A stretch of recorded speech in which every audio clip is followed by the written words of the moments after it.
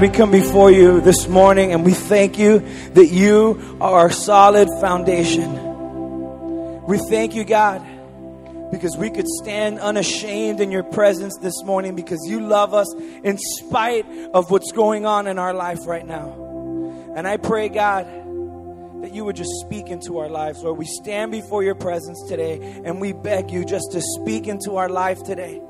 God, that you would transform us, that you would renew our mind through the power of your scripture, through the power of your word. We believe it and we know it to be true, that if we anchor ourselves in you, we have nothing to fear.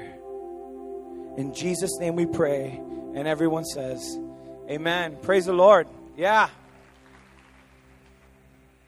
Wasn't that an amazing song? I love that song. I've been listening to that song for like 3 weeks in my car, like on repeat. And I'm like, George, you have to sing Cornerstone. And I'm glad you guys enjoyed it. It's an amazing song. It's an amazing thing to remember despite what's happening in our lives. You know, it's a great reminder to just always remember to make Christ the corner of our life. But guys, can you believe it that 2012 is almost over? I mean, where did the time go? Some of you are like, oh, Mark, I can't wait till this year to be over. But seriously, I mean, this year like flew by. You know, the Mayans were wrong. The Mayans were wrong. 2012 wasn't the end of the world. But seriously, you know, the more I think about it, it's like, man, I remember like Christmas last year. You know, that's how I gauge my years now, like by how many toys I buy my kids every Christmas. Like, man, I just bought them toys, you know. But, you know, I remember when I was old and I would get annoyed by old people. Anyone here ever get annoyed by old people? And I'm not talking the annoyed, like, you know, like because you're trying to go to the Macaroni Grill on Pines Boulevard and there's someone turning into Century Village at like 2 miles an hour. That's not the type of annoyed at old people I'm talking about. I'm talking about when I was a kid, it would annoy me when an old person would say, time goes by so fast. I remember when I was like you, or when I had my braces, or when I was 12, you know, we used to walk 5 miles in the snow to school, like all these like bogus stories. You know, I remember when they would say, oh, you know, I remember I was so rebellious at your age, or our music was so much better when we were kids. I remember when I was in high school, you know, and I used to love to get them, you know, and they would ask me like, what year were you born, little boy? And I would say 1978. And they would say, oh, that's the year I graduated from high school. And I would start laughing. I'm like, man, you're old. But here's the problem. The crazy thing is that now I'm the old guy. You know, I find myself time and time again telling people, time goes by so fast. You know, I remember when I was in 12th grade. I remember when I was in 6th grade. And the other day, I mean, it really hit me really hard. One of the new guys in the band did a friend request on Facebook. And I, you know, begrudgingly accepted his friend request. No, just kidding. And then I went on his profile. I start looking on his profile and I see that he was born the year I graduated from high school. And I'm like, no, it's happening. I'm the old guy now. God, why is this happening? My life is flashing before my eyes. And you know, I really think about it all the time, especially when I look at my children. I have a 5-year-old boy and a 4-year-old boy and a 1-year-old girl. And it seems like almost every day they just grow up or they learn something new or they start doing different things. And I can't believe how fast they're growing up. I remember when my wife was pregnant with Caleb, our firstborn, and we spent the entire 9 months preparing for Caleb. We totally remodeled our house. We painted the house. We hired people to come and clean the house perfectly so that when he entered, the house would be like perfect for him. And we bought clothes, more clothes than we needed. And people are like, no, you don't need to buy that much clothes. We're like, yes, we do. And so we bought clothes and we bought new furniture. And we watched videos. Oh, my gosh, the videos, the birthing videos. Watch at your own risk. You know, we went to birthing classes, CPR classes. I mean, all this crazy stuff. And here's the thing, though. When my wife went into labor and we were in the hospital, I was practically one of the nurses. You know, I had learned so much these 9 months preparing for this baby. You know, I was like the doctor's right-hand man. I had like one leg on my shoulder and I'm like, come on, push, you know. And I even knew the breathing patterns like, you know, and I'm like, push, you know. I did all this stuff and then the baby was born. And 7 months later, the craziest thing happened. She was pregnant again. What can I say? I have a gift. And shortly after we found out that she was pregnant, with the second child, we found out that it was another boy. And guess what we did for the next couple of months? Nothing. The room was blue. There was a crib in there. There was a bunch of clothes that didn't fit the other kid anymore. So we just kept folding it and putting it away. We were ready. So we thought. And instead of making time to prepare for baby number 2, I didn't. I did the man thing. Nothing. And then my wife started having contractions. We went to the hospital. And I'm trying to remember. What was all that stuff that I learned? I couldn't remember anything. And as my wife was beginning to give birth to my second child, guess what happened? I passed out.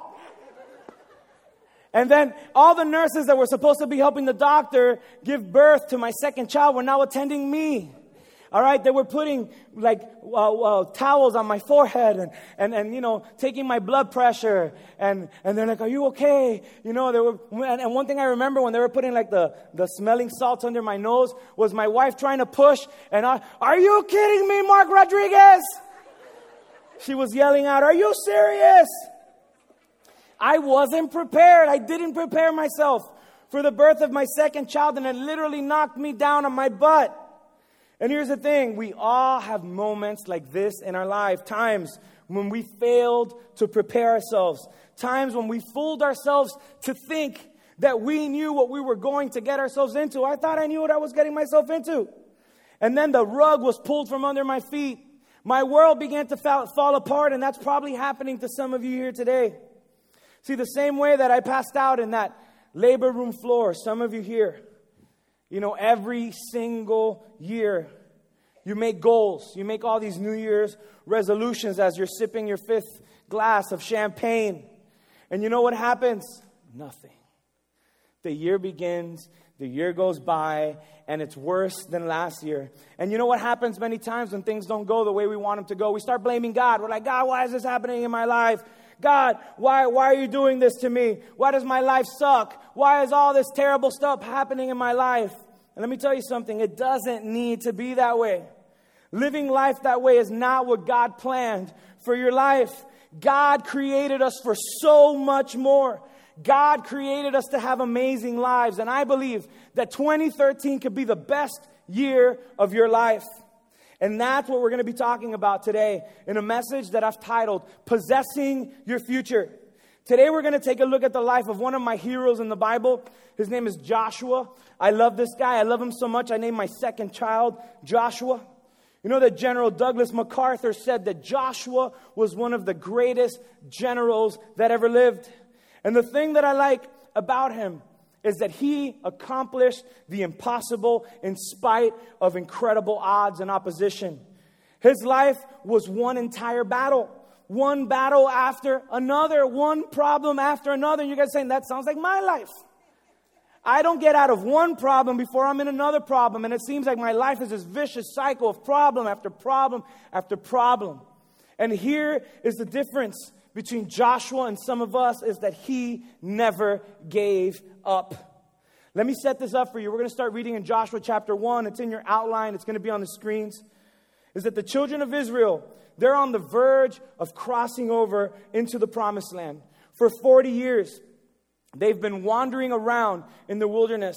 And now they come up and they're ready to cross the Jordan River. And they know that they're about to possess this promise, this land that God told their forefathers that they would one day inherit. And I'd like you to open your Bibles to Joshua chapter 1 and let's begin reading. It says, after the death of Moses, a servant of the Lord said to Joshua, son of Nun, Moses' aide, Moses, my servant, is dead. Now then you and all these people get ready to cross into the Jordan, into the land that I'm about to give them, to the Israelites. I will give you every place where you set your foot, as I promised Moses. Your territory will extend from the desert to Lebanon, and from the great river, the Euphrates, to all the Hittite country, to the Mediterranean Sea in the west. No one will be able to stand against you all the days of your life. As I was with Moses, so I will be with you. I will never leave you nor forsake you. Be strong and courageous, because you will lead these people to inherit the land I swore to their ancestors to give them. Be strong and very courageous. Be careful to obey all the law my servant Moses gave you. Do not turn from it to the right or to the left, that you may be successful wherever you go. Keep this book of the law always on your lips. Meditate on it day and night, so that you may be careful to do everything that is written in it. Then you will be prosperous and successful. Have I not commanded you? Be strong and courageous. Do not be afraid. Do not be discouraged. For the Lord your God will be with you wherever you go. So Joshua ordered the officers of the people, go through the camp and tell the people, get your provisions ready. 3 days from now, you will cross the Jordan here to go in and take possession of the land the Lord your God is giving you for your own. You stop there, give me your attention. God said to Joshua, you got a tremendous future ahead of you. God is going to do great things in your life, but it's going to be a fight. It's going to be a battle. God also said, you have to take possession of what I want to give you. Here's the land I want to give you. You can see it. It's on the other side of the Jordan. Go and take it. God is looking at you today and He's saying, I have an amazing future for you. I have amazing plans for you, but you need to go and possess it. You need to go and take it. What does the future hold? What will the future hold for your life? The answer to that, it said it's going to be a mix. It's going to be a mixture of blessings and battles. God says to you, I have great things that I want to do in your life. I have things that you haven't even thought of that I want to do in your life, but you need to go and possess it. You need to go and take hold of those things.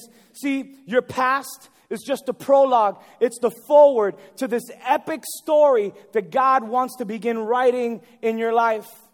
God has an amazing future for you. And the things that happened before, this is just the forward. It's just the beginning. You see? And you can possess your future. You can possess the amazing future that God has for you.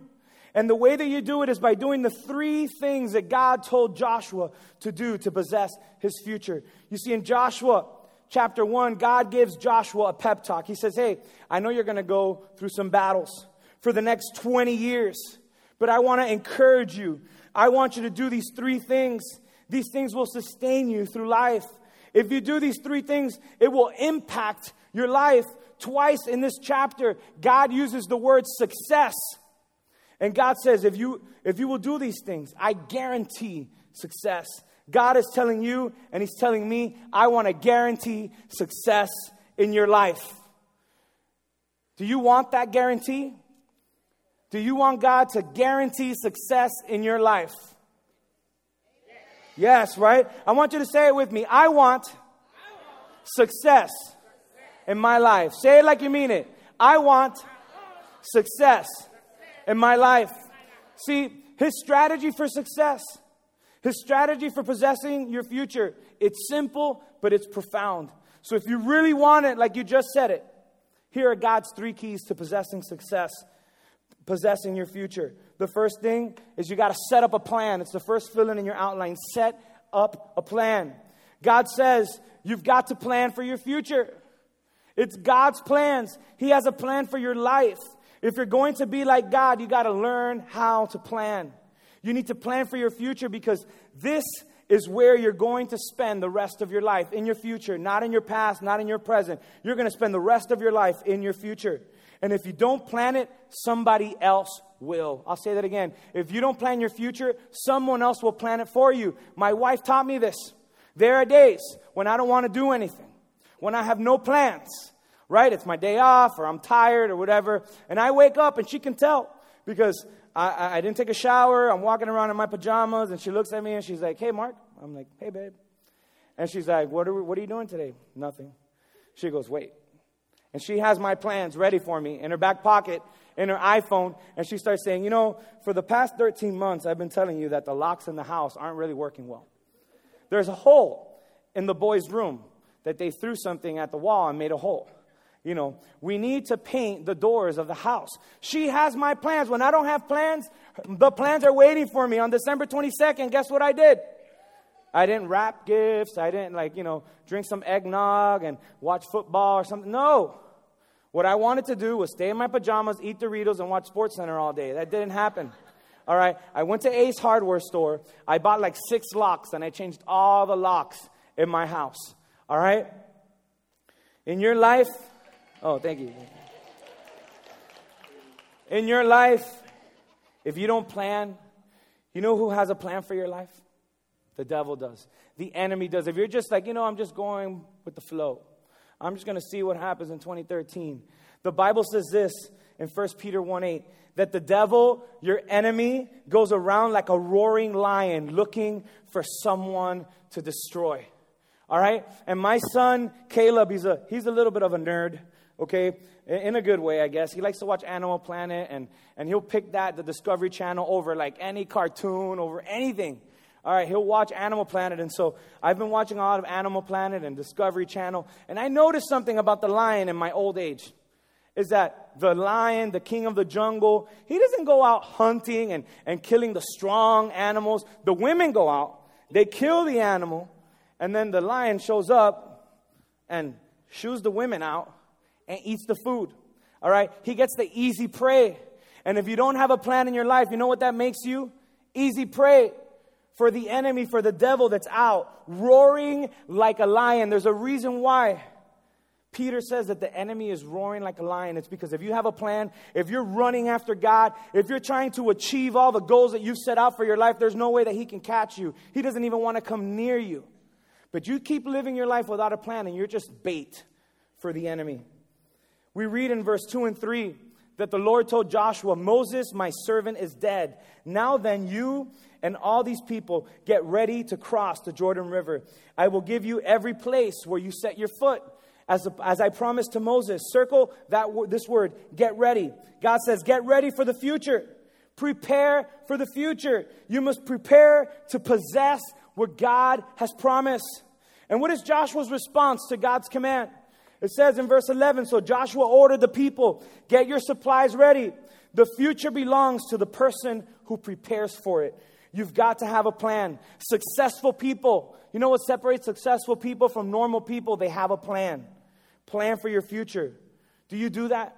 Are you making plans for your life right now? Are you making plans for 2013? Are you thinking about what is my spiritual life going to be like? What is my family life going to be like? What is my career going to be like in this new year? Have you thought about it? Have you written it down? Do it. On the back of your connection card, there's a challenge. You know what?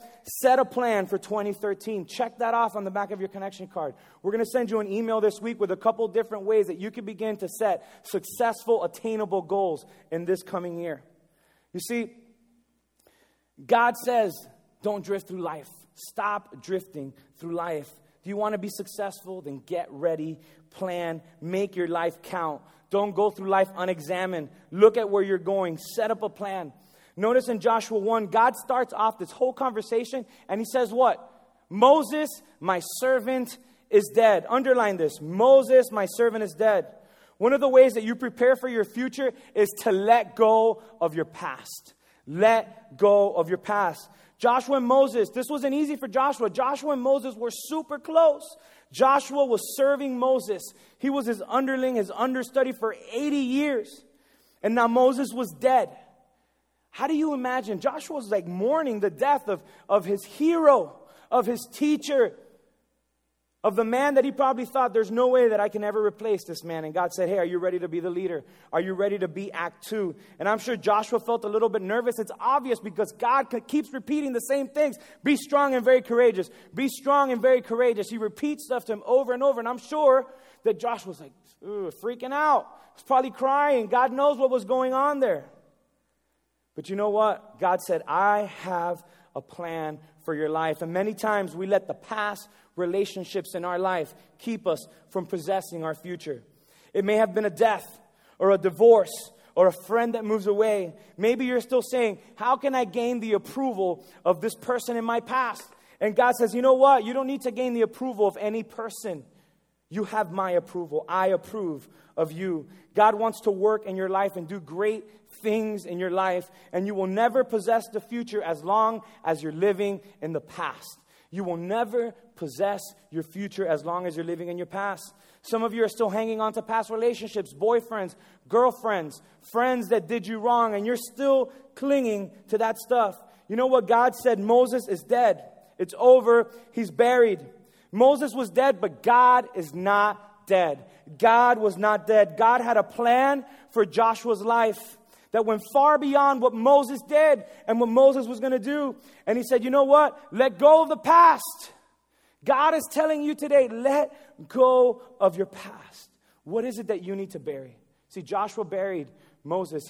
He let go of Moses and said, God, I'm going to follow you. How do you need to prepare yourself for 2013? What is it that you need to let go? You see, Proverbs 20:18 says, don't go charging into battle without a plan. Proverbs 13:16 says that a wise man thinks ahead. The first key to possessing your future is to set a plan, evaluate yourself. And if I ask you with one word, describe what your plan is for next year. One word. Would it be none? Or not yet? Or minimal? My plans are minimal. They're vague.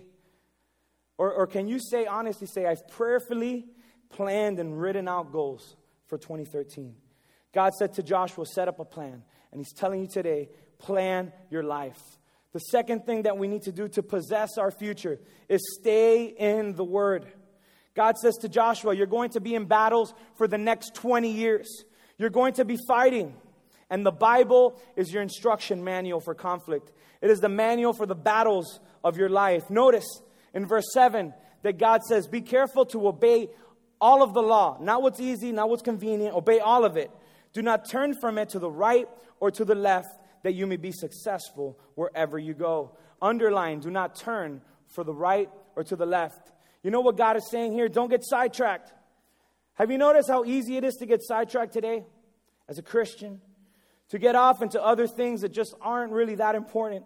They don't really matter. They're trivial. I see people come into church all the time, and they're so excited for Christ. They get baptized. You know, they're here for a little while, and then they get sidetracked. Sometimes it's good stuff that happens, you know, all of a sudden their career changes or, you know, something else takes more importance, something like sports or a hobby or a financial difficulty, sometimes an illness, or maybe they have more kids, whatever it is, somehow they lose their focus in the Word of God. They lose their focus on the Lord. You know, a couple years ago, a friend of mine that I've known for many years calls me up and says, hey man, we're having big marriage problems, and I need to talk to you. You're the only one I could trust. And he told me this whole thing, and I'm like, all right, come over. And you know, I was new as a pastor, and so I started preparing myself for like different scenarios. I prepared myself for adultery. I prepared myself for maybe dealing with violence in the home, or you know, a whole series of different problems that couples can go through. Because when they came, I really wanted to be able to help them. And so when they came to my house, we started eating, and then I started talking to them, and I'm like, you know, so tell me a little bit about your life. You know, how do you guys pray together?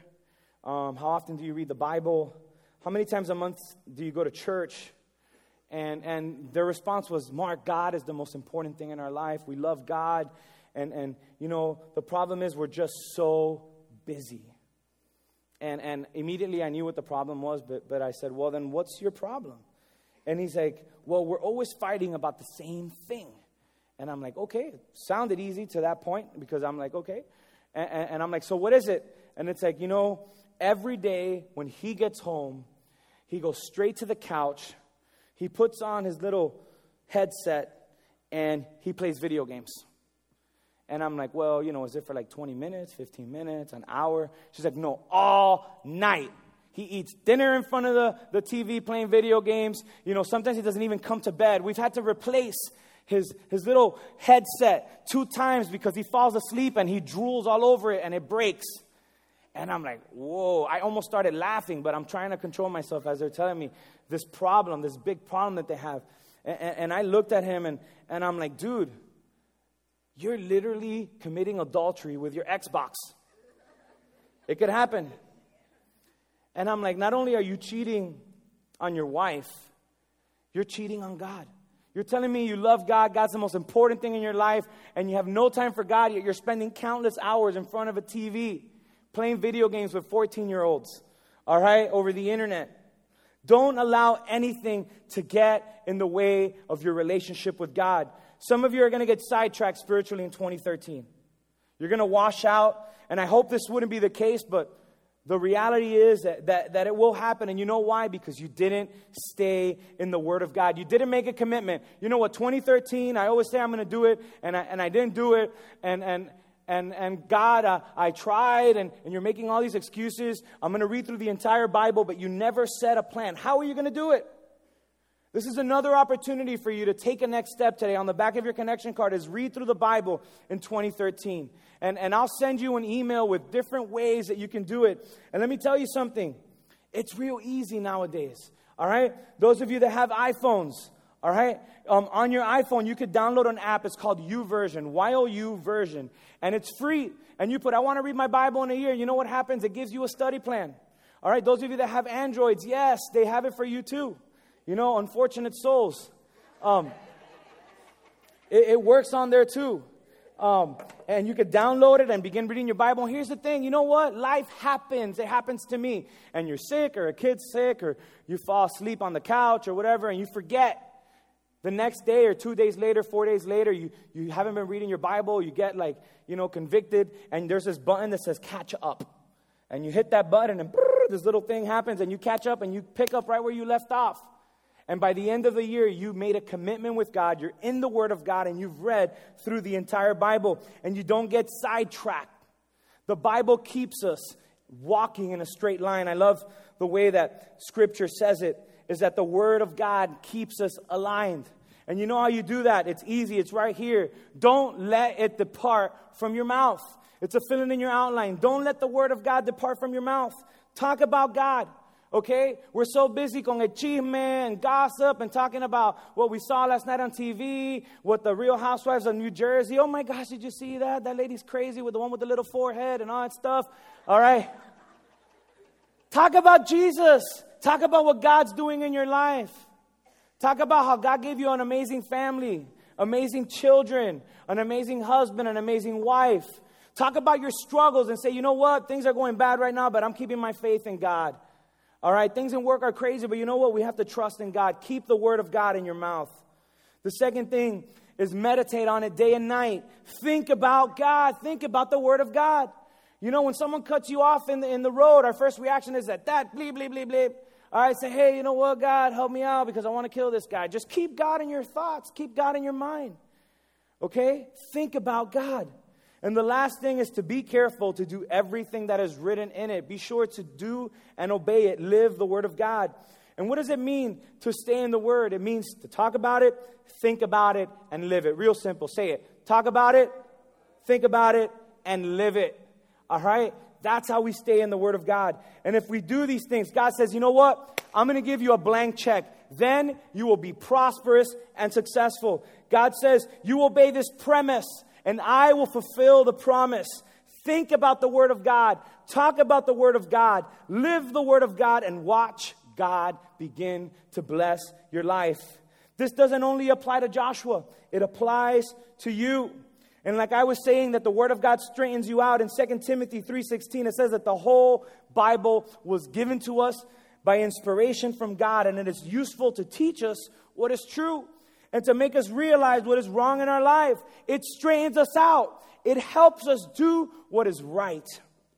God will straighten you out. It shows you your path. You're wondering why you're walking around life all banged up, all crooked. You know what? The Word of God will straighten you out. The Word of God will heal your life.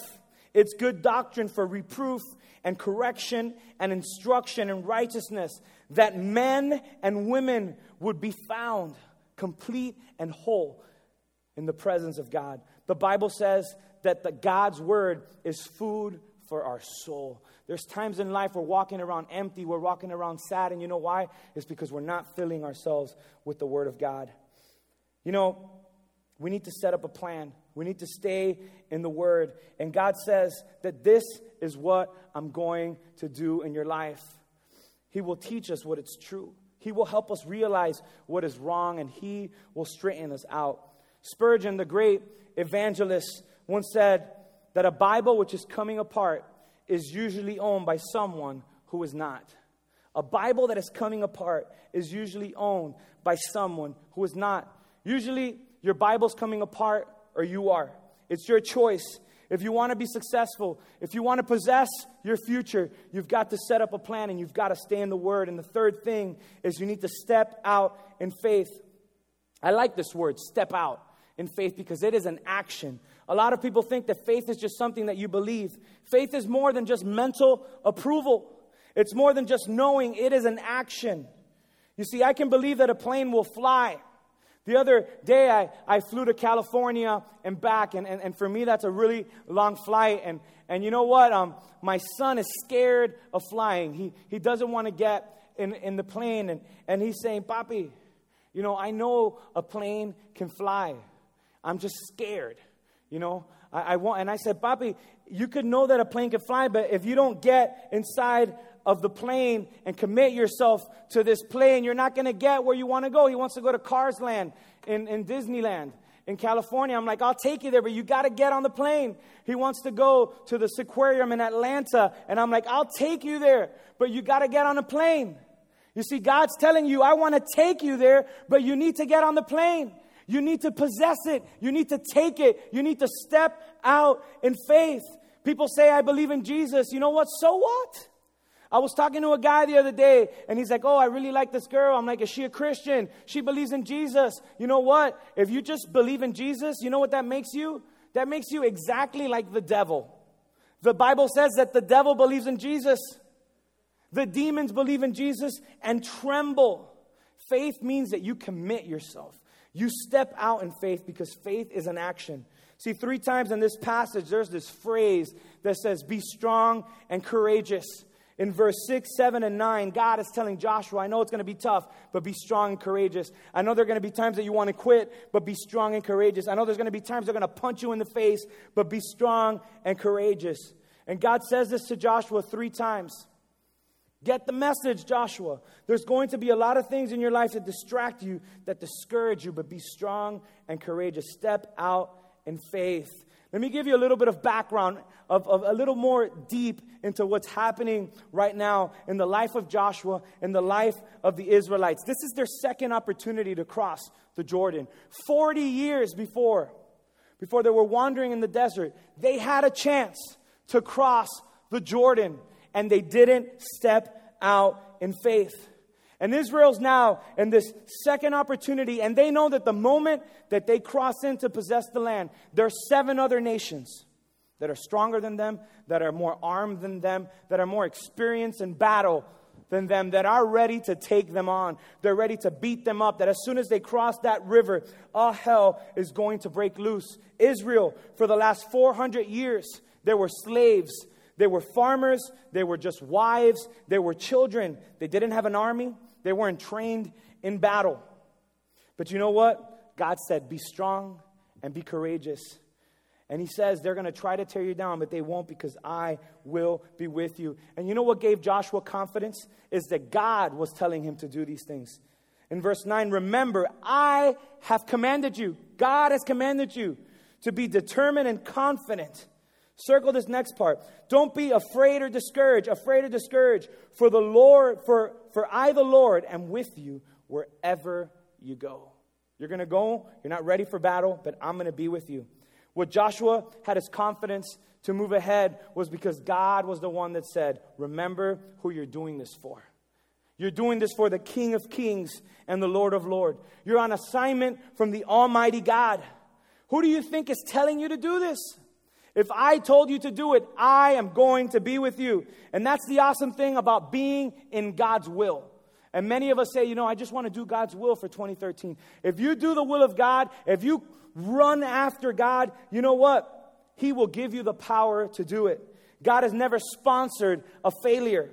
God is saying, I am going to be with you. Just step out in faith. And I told you to circle the words afraid and discouraged. These are the 2 biggest enemies of us possessing our future, that will prevent us from possessing our future. This is like the devil's left, right. This is like Satan's biggest way of getting us from accomplishing what God is calling us to accomplish. This fear and discouragement keeps us from getting started. See, a lot of us say, I don't even want to try. I can never do that. Discouragement keeps us from continuing. Discouragement keeps us from finishing. This is this double whammy.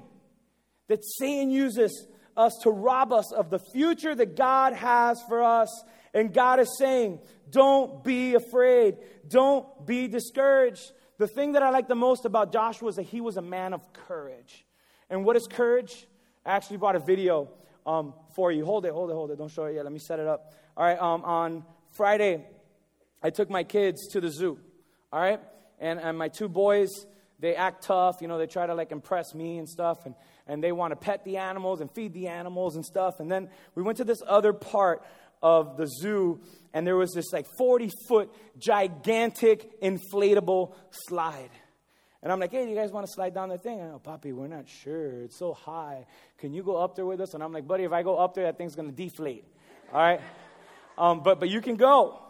And I paid like $10, and it's a ripoff, but, you know, I just wanted them to learn a lesson in life. And so I'm like, just do it, buddy. You're going to love it. You're going to love it. And he's like, oh, Bobby, I'm scared. It took him forever to walk all the way up. And check out this video. I'm chewing gum, by the way, excuse me, in the video.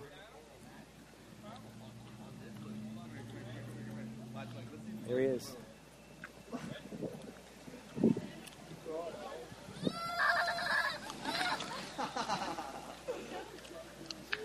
Come on, Kalo, get down.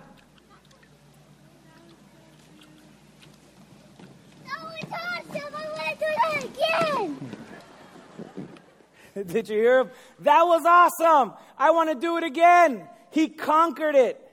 He was courageous. You see, courage is not having fear. I hope that makes sense. Being courage doesn't mean that you're not scared of anything. Courage is moving ahead in spite of your fear.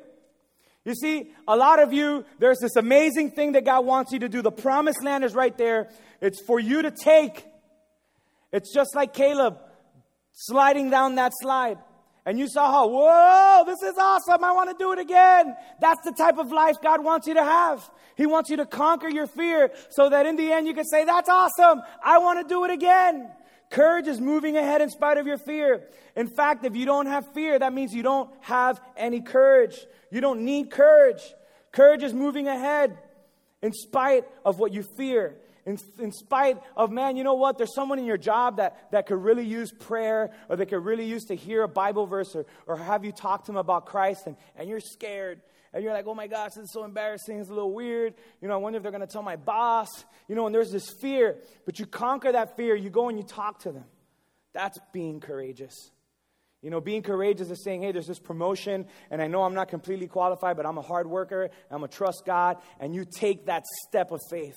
It's this project that you need to do. It's this person that you need to talk to, and you conquer it. You're brave. See, literally, in this story, the children of God had to step out in faith. In chapter 3, when they came up to the Jordan River, it was springtime. Okay, the Jordan River was about 100 feet wide in normal days, not in the springtime because it was flood time. All right, and it's usually like 20 feet deep where they were going to cross, but it was flood time, so it was even deeper than that. Okay? And God said, you know what? Get the priest, get the preachers, get the people that work in the church, and tell them to get the Ark of the Covenant, and I want them to go in first. All right? He didn't say, I'm going to dry it up, and then they go in. He said, just walk in. Okay, so this river's flooding. Okay, there's water everywhere, there's fish everywhere, and they're carrying this giant box, and they walk in, and there's water up to their ankles, there's water up to their knees, there's probably water up to their chest, and they're probably crying out to God, and they say, God, you said you were going to dry this thing up. But here's what God did. God stopped the water, but he didn't stop it there like in the Moses movie where he parts the Red Sea. No, he stopped it 17 miles away. And he stopped the water, and they had to step out in faith. See, sometimes God tells us to step out in faith, and immediately we don't see results, and many times what do? We run back. They could have ran back and wandered for another 40 years in the desert, but they stepped out in faith. They took action, and they walked in. And slowly but surely, that water started drying up. Maybe right now in your life, God has told you to step out in faith, and you're like, God, I'm stepping out in faith, but nothing's happening. Madness is all around me. My life is still a mess. It's still going crazy. Just trust in God. Trust in the Lord. Trust that He is the one that is saying, be strong and courageous. Go and possess the land that I have for you. Maybe you've been waiting for a miracle in your life, and you're praying and you're faithful and you're doing everything right. God's stopping the water, but it's 17 miles away. And maybe what God is waiting for is for there just to be the right person at the right time to be there to see this miracle happen. Sometimes we're so selfish and self-centered that God, we just want it for me. And God wants to be glorified through your life. And He wants to do amazing things, like we said earlier, that you haven't even thought of. Just trust in the Lord. Step out in faith. The Bible says in Joshua 3:15 that as soon as the priest stepped into the river, the water stopped flowing and piled up. You see, sometimes the first step is the hardest step. You know, those of you that have graduated and you've gone to school, you know, you're writing that essay, and the first sentence, why is the first sentence always the hardest one? When I'm writing a message, the hardest part is my intro. What am I going to talk about in the beginning? Some of you think, oh, I just thought you made this up in the morning. And man, it takes me hours sometimes to think about what life event has happened in my life that'll make me look kind of dumb, that'll help people understand the Word of God. All right? And the hardest part is just me thinking, because the rest, I've read through the Bible several times. I studied the Bible, and so coming up with the other stuff is not super easy, but it's a little easy. Sometimes the first step is the hardest step. Those of you that play sports, you know, when you get hit the first time, it's like, but then after, they're banging you up the whole game and you don't even feel it. Sometimes that first hit, that first step is the hardest step spiritually as well. What is your Jordan River? What is that thing that you need to cross, that you need to overcome to reach the promised land? You see, I think what I admire the most about Joshua is that he was a man of conviction. He was willing to stand alone for what was right.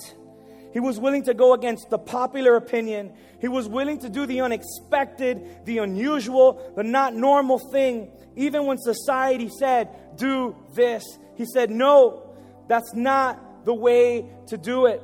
He was a man of conviction. You see, the Bible says that 40 years before this moment, Moses chose 12 spies. He chose 12 spies to go into the promised land and spy out the land, to see what's going on in there. And 10 of the spies came back and said, there is no way that we can cross the Jordan. There is no way that we can go over there. The people are like giants. We're like grasshoppers in their sight. And the people of Israel heard these 10 spies and they said, yes, that's right, we can't do it. But there was 2 men that said, we can do it. We can. And their name was Joshua and Caleb. And they said, we will be ready to eat them like bread. We will crush them because God said that we can do it. Yet the children of Israel believed the 10 spies. And you know what ended up happening in those 40 years? All those people that didn't trust God, that didn't believe in God, died. And the only 2 adults that entered the promised land were Caleb and Joshua. You see, about 7 years ago, doctors told my wife and I that we could probably not have kids. And that was one of the toughest things as a person, as a parent, as a couple to hear, that you can't have kids. And we have been trying for a year. And I've been talking about my kids. You saw videos, so it's obvious that we've had kids. But my first 2 kids are boys, and their names are Caleb and Joshua. And where man said that it couldn't happen, God said, yes, it could happen. And every time I look at those boys, I remember that God can make it happen. Where doctors said, professionals said, there's no way that this could happen, God said it could happen. There's things in your life right now that you're like, there's no way that I could conquer that. There's no way that I could possess that future. And God is saying, yes, I can. Some of you are saying, I don't know why I should step out. I feel pretty comfortable right now. I don't really know what my life would be like if I possess my future, if I walk into the promised land. Some of you are like, I'm just too old for this, Mark. You know how old Joshua was? When God called him, he was 80 years old. And God said, you're going to cross the Jordan River, and it's not going to be easy. There's going to be battles. You're going to be fighting for 20 years. God is telling you today, it's never too late to possess the land, to enter into that land, into that life that God wants to give you.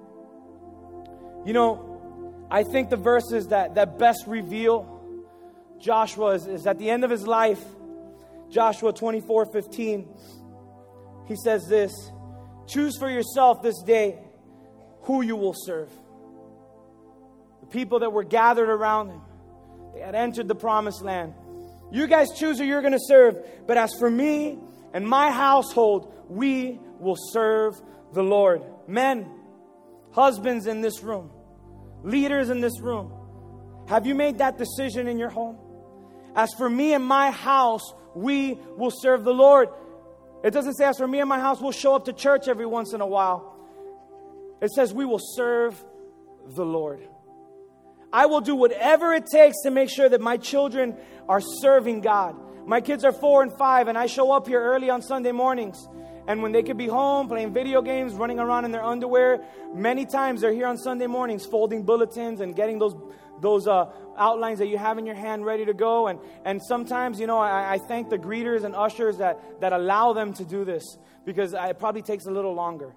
But we're training these boys to be servants of the Lord. Have you made that commitment in your life? Have you thought about what kind of person are you going to be 365 days from now? Will people look at you and say, this is a man or woman that is successful? This is someone that's succeeding. This is someone that is possessing their future. Another thing that Joshua did right before they entered into the promised land, right before they crossed this river and experienced a miracle from God. Joshua 3:5, it says, then Joshua told the people, consecrate yourselves, for tomorrow God will do amazing things among you. Guys, we're about to cross into a brand new year, a fresh start, and God is telling you today, consecrate yourself. Get your life right with me.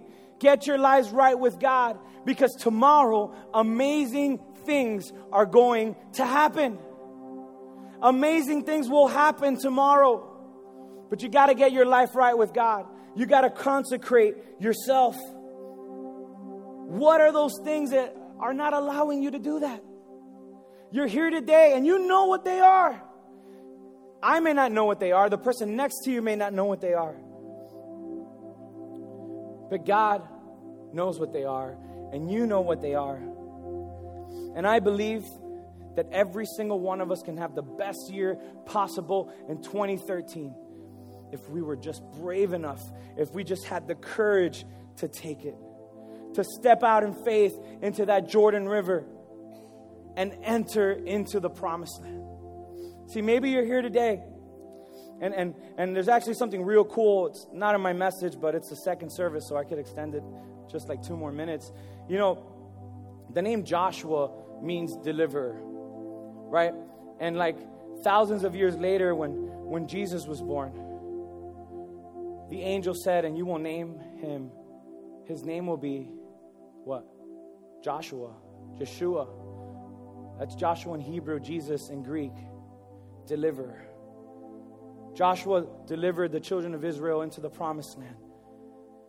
And Joshua, our Savior, Jesus, our Savior, can deliver you this morning if you would just trust Him. See, there's some of you here today. I'm going to ask George and the band to come out. And I want to give you an opportunity to have a relationship with Jesus. To tell Jesus, you know what? I've been living my life however I want. I haven't been planning. My life is falling apart. I've tried everything this world has to offer. But today, I want to try you. I want you to deliver me. I want you to bring me into the promised land. You see, and one thing I love about Jesus, He gives us eternal life. And we all want that. We all want to live forever with Jesus in heaven. But it's not just heaven. Jesus said when He was here on earth that the kingdom of God is now. He wants us to have success and be happy and be full and complete right now. Stop living an empty life, a purposeless life, and start living for Christ. If you're here today and you're ready to make that decision to give your life to Jesus, as George and the band, we're going to sing Cornerstone again. If you're ready to say that God, Jesus, you're the cornerstone of my life, I want to stand on you so that when my world is falling apart, I will be safe. I just want to invite you to just come up here and pray. And I'm going to pray for you, and I promise you your life will never be the same. Let's all stand and sing together. And if you're here and you came with someone that you know that they need to cross the Jordan River, they need to cross into the promised land, let me tell you something. Families walked across hand in hand into the promised land. Friends walked across hand in hand into the promised land. Walk hand in hand with your friends, with your family, into the promise of Jesus today. And as they sing, I just invite you to come forward. Come forward and take hold of your future. Take hold of your promise. God will change your life forever.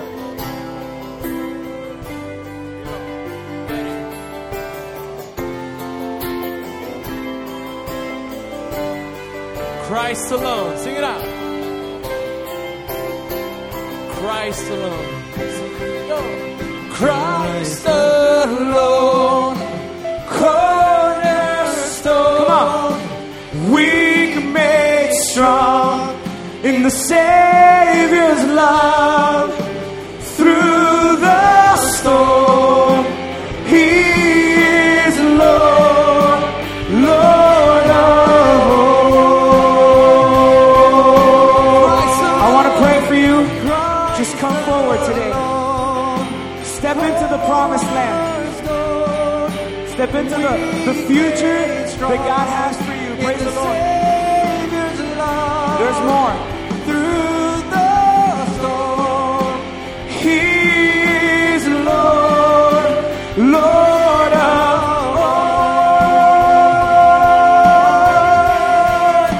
Christ the Lord, cornerstone, weak made strong in the Savior's love. Through the storm, Amen. He is Lord, Lord of all. Families coming up together. Praise the Lord. Is there more? Christ the Lord, cornerstone, we made strong in the Savior's love. Through the storm, He is Lord, Lord of all. Amen. Here's the amazing thing.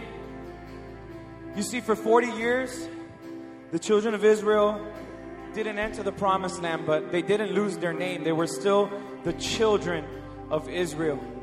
I believe that in this room there are children of God. They're Christians. You've been Christians for years, and you haven't possessed the future that God has for you. God wants to do amazing things in your life, and every single time the Lord challenges you, you have a big but. Oh, but this. Oh, but that. And God is saying, your future is there. I want to do amazing things in and through your life. Take hold of it. And this year is your year to do that. This year is the year that you need to begin to live the life that God has created you to live. Listen, it would have been easier for Joshua. He'd been living 40 years in the desert, for the next 20 years of his life just to die in the desert. Just keep living that life, roaming, and God providing food and just hanging out with his friends, sitting around. Yet he decided to be obedient to God at 80 years old and become a warrior. According to General MacArthur, the best general that ever existed, a guy that we're still talking about thousands of years later. That is your story. A story that will never end. Or maybe not. Because you can walk out of here the same way you walked in. We're going to sing Christ Alone again, and you're out there. Take that step of faith. Trust in the Lord. Step out of your comfort zone. Step into that Jordan River and possess your future. Christ alone, cornerstone, we made strong in the Savior's love. Through the storm, He is Lord, Lord of all. Christ alone, cornerstone, weak made strong in the Savior's love. Through the storm, He is Lord, Lord of all. Amen. Amen. Praise the Lord. There may be some of you up here today that this is your first time, the first time that with all of your heart, you're really telling God, God, I surrender everything. I want you to be my Lord and my Savior, to forgive me. And so I want to lead you in a prayer. And I'm going to ask everyone in this room to pray this prayer out loud with me to encourage them. Pray with me and say, Dear God, I come to you today and I say, I'm sorry for the mistakes that I've done, for the sin in my life. Forgive me. Thank you, Jesus, for saving me. I am yours and you are mine forever. Amen. Praise the Lord. And now I want to pray for you. Dear God, I pray